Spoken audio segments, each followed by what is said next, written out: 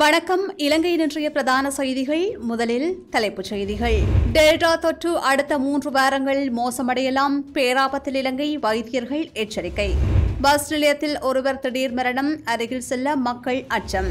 ஆக்சிஜனில் வாழும் 593 கொரோனா நோயாளர்களுக்காக தொடர்ந்தும் ஆக்சிஜன் இறக்குமதி. நோயாளர்கள் தங்களது இறுதி மூச்சை விட்டுக் கொண்டிருக்கின்றார்கள். வெளியாகும் புகைப்படங்கள் போலியானவை அல்ல. வைத்திய நிபுணர் பிரசன்ன குணசேன தெரிவிப்போம். ஓட்டமாவடியில் இதுவரையில் 1437 உடல்கள் அடக்கம். 1437 உடலகங்கள் இந்த இடத்திலே அடக்கம் செய்யப்பட்டிருக்கிறது. இந்த இடமும் முடிவடையும் ஒரு நிலை அடைந்து கொண்டிருக்கின்ற சூழ்நிலையிலே ரிசார்ட் பதிவுதலின் மனைவி உட்பட 4 பிணை மனு நிராகரிப்போம். சந்தையில் பால்மாவுக்கு பாரிய தட்டுப்பாடு, தொடர்ந்தும் நட்டத்தில் விநியோகிக்க முடியாது என்று நிறுவனங்கள் தெரிவிப்போம். மருத்துவமனைகள் இடைத்தங்கல் முகாம்கள் ஒன்றிலும் இடமில்லை. வடக்கு மாகாண மக்களுக்கு அவசர எச்சரிக்கை. எங்களுடைய பெரும்பாலான இடைத்தங்கல் சிகிச்சை நிலையங்கள் மொத்தமாக வடமாகாணத்தில் 9 நிலையங்கள் இருக்கின்றன. பெரும்பாலான சிகிச்சை நிலையங்கள் நிரம்பிய நிலையிலே தான் காணப்படுகின்றன. பெரும்பாலான வைத்தியசாலைகளில் அநேகமாக இந்த வைத்தியசாலைகள் கட்டில்கள் அனைத்தும் நிரம்பிய ஒரு நிலையிலே தான் காணப்படுகின்றன. பொதுமக்கள் அனாவசியமாக தேவையின்றி வீட்டுகளுக்கு வெளியே வர வேண்டாம் என்று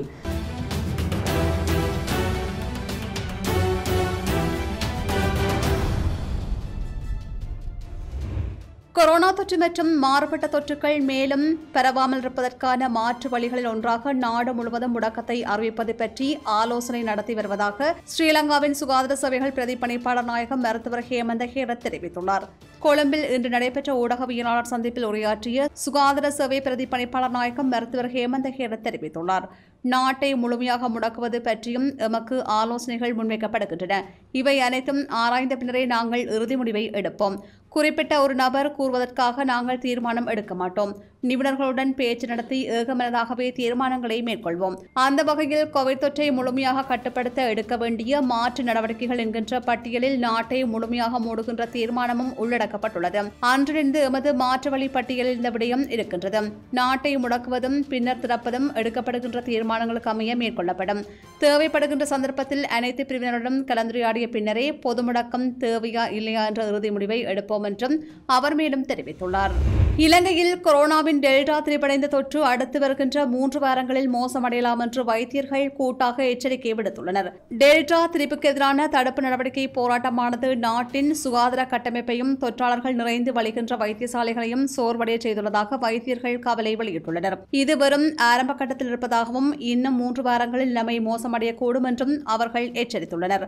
அடுத்து வருகின்ற வாரங்களில் கொரோனா தொற்றினால் மரணங்கள் அதிகரிக்கக்கூடும் என்று அச்சம் வெளியிட்டுள்ள வைத்தியர்கள் ஏனைய நோய்களினால் பாதிக்கப்பட்டுள்ள மக்கள் வைத்தியசாலைகளுக்கு செல்ல அஞ்சுவதால் மரணங்கள் மேலும் அதிகரிக்கலாம் என்றும் தெரிவித்தனர். தற்போது ஆக்சிஜன் தேவைப்படுகின்ற சகல நோயாளர்களுக்கும் அதனை வழங்குவதற்கான செயற்பாடுகள் சமாளிக்கப்படுகின்ற போதிலும் ஆக்சிஜனுக்கு தட்டுப்பாடு ஏற்படுமேயானால் இறப்புகளை தவிர்க்க முடியாமல் போகலாம் என்றும் வைத்தியர்கள் குறிப்பிட்டுள்ளனர்.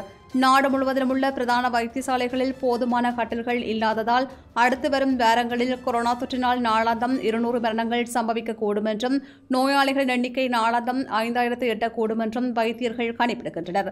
தற்போது வைத்தியசாலைகளில் தீவிர சிகிச்சை பிரிவுகளில் ஒரே கட்டிலை 2 முதல் 3 நோயாளிகள் வரை பகிர்வதால் அடுத்து வருகின்ற நாட்களிலும் வாரங்களிலும் இலங்கையில் நிலைமை மோசமடையக்கூடும். இதனை விட ஆயிரக்கணக்கான நோயாளர்கள் பாய்களிலும் வைத்தியசாலையின் தாழ்வாரங்களிலும் படுக்க நேரிட்டுள்ளது.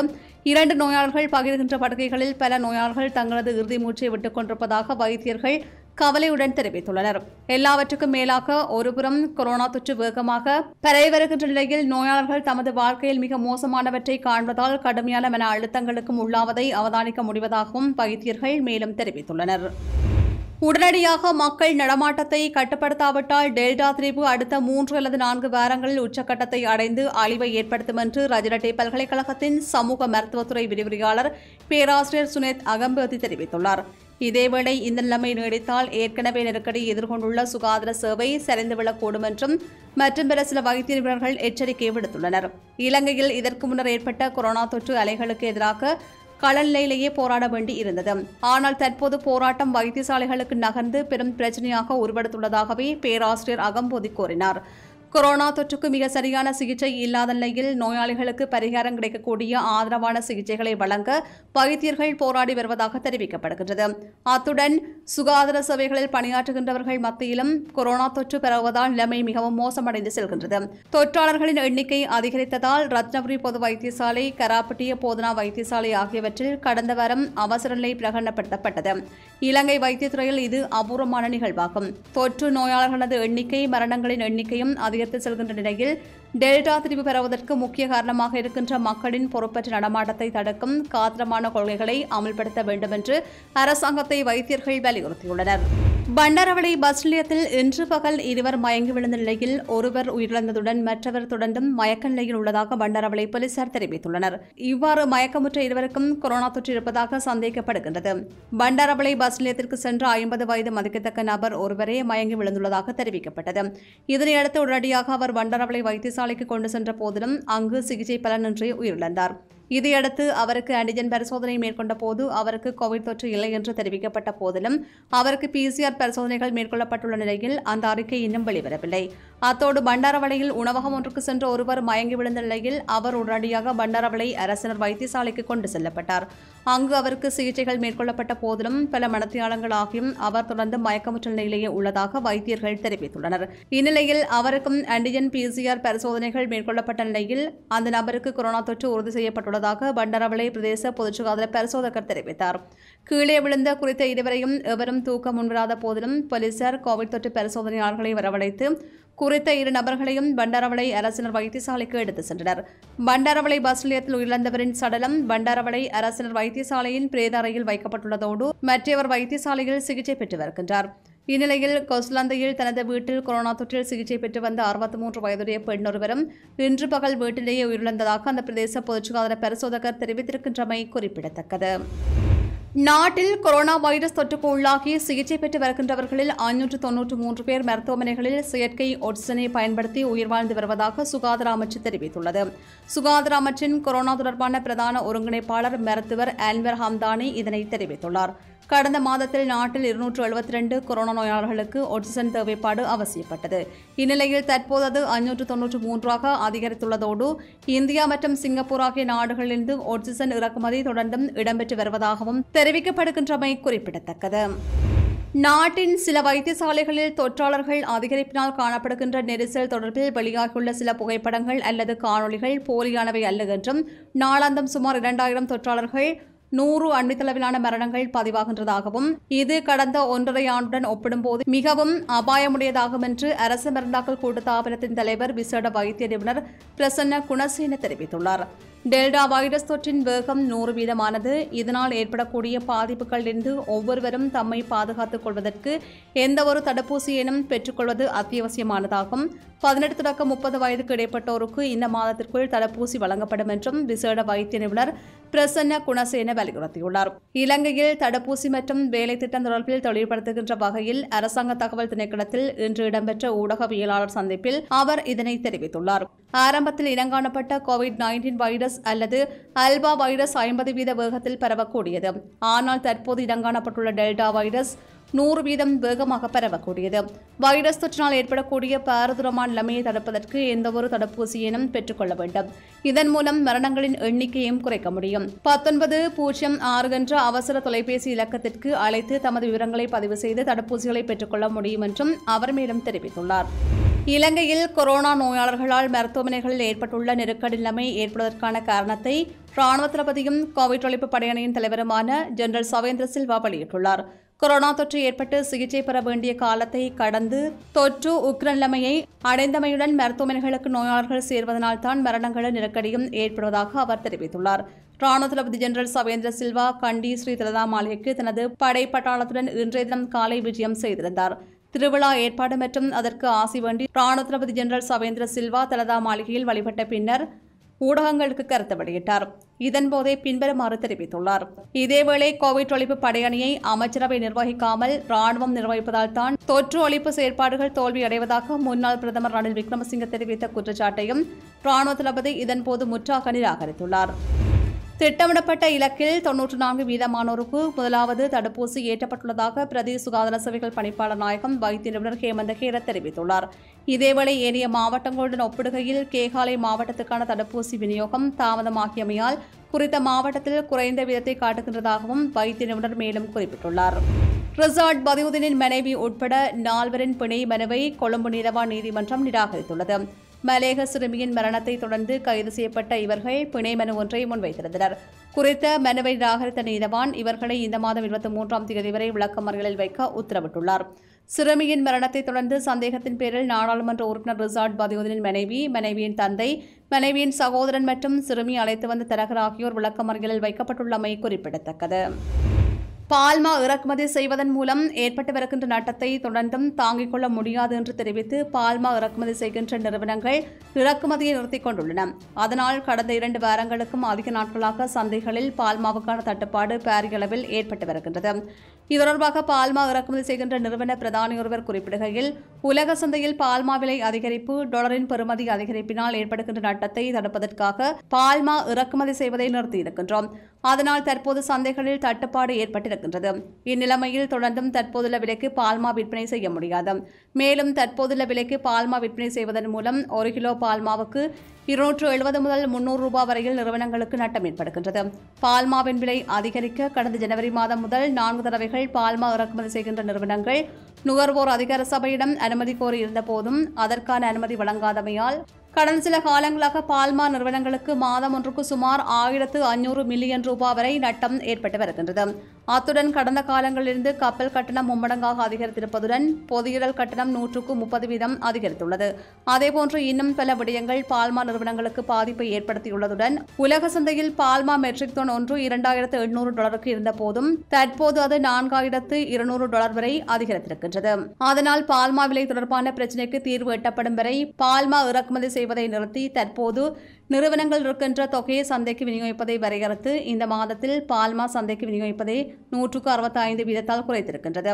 எனவேதான் தற்போது $945 ரூபாய்க்கு விற்பனை செய்யப்பட்டு வருகின்ற 1 கிலோகிராம் பால்மாவின் விலையை 1300 ரூபாய் வரையும், 380 ரூபாய்க்கு விற்பனை செய்யப்பட்டு வருகின்ற 400 கிராம் பால்மாவின் விலையை 495 ரூபாய் வரையும் அதிகரிக்குமாறு பால்மா நிறுவனங்கள் நுகர்வோர் அதிகார சபையிடம் கோரி வருகின்றன என்றும் அவர் மேலும் தெரிவித்துள்ளார். மட்டக்களப்பு மாமங்க பிள்ளையார் ஆலயம் 14 நாட்கள் பூட்டப்படுவதாகவும் ஆலய நிர்வாகத்தினருக்கு எதிராக நீதிமன்றத்தில் வழக்கு தாக்கல் செய்வதாகவும் நிர்வாக சபை உறுப்பினர்கள் மற்றும் ஆலய பிரதம குருக்கள் ஆகியோரை 14 நாட்கள் தனிமைப்படுத்துவதாகவும் உற்சவத்தில் கலந்து கொண்டவர்களை அடையாளம் கண்டு தனிமைப்படுத்துவதாக தீர்மானிக்கப்பட்டுள்ளதாக மண்முனை வடக்கு பிரதேச செயலாளர் எஸ். வாசுதேவன் தெரிவித்தார். மண்முனை வடக்கு பிரதேச செயலகத்தில் பிரதேச செயலாளர் எஸ். வாசுதேவன் தலைமையில் இன்று இடம்பெற்ற மண்முனை வடக்குக்கான கொரோனா செயலணி கூட்டத்தில் எடுக்கப்பட்ட தீர்மானம் தொடர்பாக தெரிவிக்கையில் அவர் இவ்வாறு தெரிவித்தார். நாட்டில் இன்று லட்சக்கணக்கான மக்கள் கொரோனா தொற்றினால் பாதிக்கப்பட்டுள்ளதாக ஐக்கிய மக்கள் சக்தியின் நாடாளுமன்ற உறுப்பினர் சம்பிக்க ரணவக்க தெரிவித்துள்ளார். அரசாங்கத்தால் சமர்ப்பிக்கப்பட்ட கொரோனா இறப்பு புள்ளி விவரங்களில் தனக்கு நம்பிக்கை இல்லை என்று அவர் சுட்டிக்காட்டினார். அரசாங்கத்தின் புள்ளி விவரங்களில் தங்களுக்கு நம்பிக்கை இல்லை என்றும் மருத்துவ நிபுணர்கள் கூறியதாக அவர் தெரிவித்தார். இந்த இறப்புகள் குறித்த துல்லியமான புள்ளி விவரங்களை வெளியிடுவது வருங்கால அரசாங்கத்தின் பொறுப்பாகும் என்றும் அவர் இதன்போது தெரிவித்துள்ளார். அத்தியாவசிய தேவை இருந்தால் மட்டும் வீட்டை விட்டு வெளியே வாருங்கள், தேவையற்ற வெளியில் நடமாடாதீர்கள். இவ்வாறு வடக்கு மாகாண சுகாதார சேவைகள் பணிப்பாளர் வைத்திய கலாநிதி கேதீஸ்வரன் தெரிவித்துள்ளார். சமகால கொரோனா நிலைமைகள் தொடர்பாக இன்று ஊடகங்களுக்கு கருத்து தெரிவிக்கையில் இவ்வாறு குறிப்பிட்டார். பெரும்பாலானவர்கள் இந்த நோய் அறிகுறியோடு உறுதிப்படுத்தப்பட்டவர்களில் பெரும்பாலானவர்களுக்கு எந்தவிதமான நோய் அறிகுறிகளும் இருக்கவில்லை. ஆனால் தற்போது இனம் காணப்பட்டு வருபவர்கள் பெரும்பாலானவர்கள் நோய் அறிகுறிகளுடன் இனம் காணப்படுகின்றார்கள். மேலும் பலருக்கு ஆக்சிஜன் தேவைப்படுகின்றது, ஆக்சிஜன் சிகிச்சை அளிக்க வேண்டிய ஒரு தேவையும் ஏற்பட்டிருக்கின்றது. இந்த நிலையிலே எங்களுடைய பெரும்பாலான இடைத்தங்கல் சிகிச்சை நிலையங்கள் யாழ்ப்பாணம் மாவட்டத்திலே கோப்பாய், வட்டுக்கோட்டை, நாவக்குழி இருக்கின்றது. அதேபோன்று மொத்தமாக வடமாகாணத்திலே 9 நிலையங்கள் இருக்கின்றன. பெரும்பாலான சிகிச்சை நிலையங்கள் நிரம்பிய நிலையிலே தான் காணப்படுகின்றன. அதே போன்று நோய் அறிகுறிகள் உடையவர்களை நாங்கள் வைத்தியசாலைகளிலே பராமரித்து வருகின்றோம். வடமாகாணத்தில் இருக்கின்ற 9 வைத்தியசாலைகளிலே இந்த தொற்று நோய் அறிகுறி உடையவர்களுக்குரிய சிகிச்சைகள் வழங்கப்பட்டு வருகின்றன. இவை அனைத்திலும் பெரும்பாலான வைத்தியசாலைகளில் அநேகமாக இந்த வைத்தியசாலைகள் கட்டில்கள் அனைத்தும் நிரம்பிய ஒரு நிலையிலே தான் காணப்படுகின்றன. எனவே பொதுமக்களை மிக அவதானமாக பொறுப்போடு நடந்து கொள்ளுமாறு கேட்டுக்கொள்கின்றோம். நேற்றும் சுகாதார அமைச்சு அரசாங்கம் தெளிவாக அறிவுறுத்தி இருந்தது, பொதுமக்கள் அனாவசியமாக தேவையின்றி வீட்டுகளுக்கு வெளியே வர வேண்டாம் என்று தெளிவாக குறிப்பிட்டிருந்தார்கள். அப்படி கட்டாயம் ஒரு அத்தியாவசிய சேவைக்கு வருபவர்கள் பொது இடங்களுக்கு வரும்போது சுகாதார பாதுகாப்பு நடைமுறைகளை இறுக்கமாக பின்பற்றுமாறு நாங்கள் கேட்டுக்கொள்கின்றோம். ஓட்டமாவடி பிரதேச செயலாளர் பிரிவில் உள்ள சூடுபத்தின சேனையில் நேற்றைய தினம் வரைக்கும் கொரோனா தொற்றினால் உயிரிழந்தவர்களின் 1437 உடல்கள் அடக்கம் செய்யப்பட்டுள்ளதாக ஓட்டமாவடி பிரதேச சபை தவிசாளர் AM நௌஃபர் தெரிவித்தார். இன்றைய தினம் இடம்பெற்ற ஊடகவியலாளர் சந்திப்பில் அவர் இதனை தெரிவித்துள்ளார். மார்ச் மாதம் 5ஆம் தேதி தொடக்கம் இன்று வரையிலே 1437 உடலகங்கள் இந்த இடத்திலே அடக்கம் செய்யப்பட்டிருக்கிறது. இதில் 1348 உடலகங்கள் முஸ்லிம் சகோதரர்களுடைய உடலகங்களாகவும் ஏனைய சமூகங்களுடைய கோவிட்டால் பாதிக்கப்பட்ட உடலகங்களாக 89 உடலகங்களுமாக மொத்தமாக 1437 கோவிட்டால் பாதிக்கப்பட்ட உடல்கள் இந்த மயானத்திலே அனைத்து சமூகங்களுடைய உடலகங்களுமாக சிறந்த முறையிலே கோர்லைப்பட்டி மேற்கு பிரதேச சபையின் மேற்பார்வையிலே சுகாதார பிரிவினருடைய பங்கு பற்றுதலுடனும் பாதுகாப்பு படையினருடைய ஒத்துழைப்புடனும் இன்று வரை சிறந்த முறையிலே முன்னெடுக்கப்பட்டு கொண்டிருக்கின்றன. இந்த இடமும் முடிவடையும் ஒரு நிலை அடைந்து கொண்டிருக்கின்ற சூழ்நிலையிலே இது தொடர்பான ஆக்கப்பூர்வமான முன்னெடுப்புகளை சமூக மட்ட அமைப்புகள், பிரதேச சபை, தற்போதைய அரசியல் தலைமைகள், முன்னாள் அரசியல் தலைமைகள் என்று அனைத்து தரப்பினரும் இது தொடர்பான முன்னெடுப்புகளை முன்னெடுத்துக் கொண்டிருக்கின்றார்கள். இது தொடர்பான இத்துடன் இலங்கையின் இன்றைய பிரதான செய்திகள் நிறைவு பெறுகின்றன. தொடர்ந்தும் இலங்கை செய்திகளை உடனுக்குடன் அறிந்து கொள்ள சமூகம் media.com எனும் எமது இணையதளத்துடன் இணைந்திருங்கள். இது போன்ற செய்திகளை தெரிந்து கொள்ள சமூகம் நியூஸ் சேனலை சப்ஸ்கிரைப் செய்து அருகில் உள்ள பெல் பட்டனை கிளிக் செய்யுங்கள். மேலும் இது போன்ற செய்திகளை உடனுக்குடன் தெரிந்து கொள்ள சமூகம் media.com என்ற இணையதளத்தின் வாயிலாகவும் எங்களுடன் இணைந்திருங்கள்.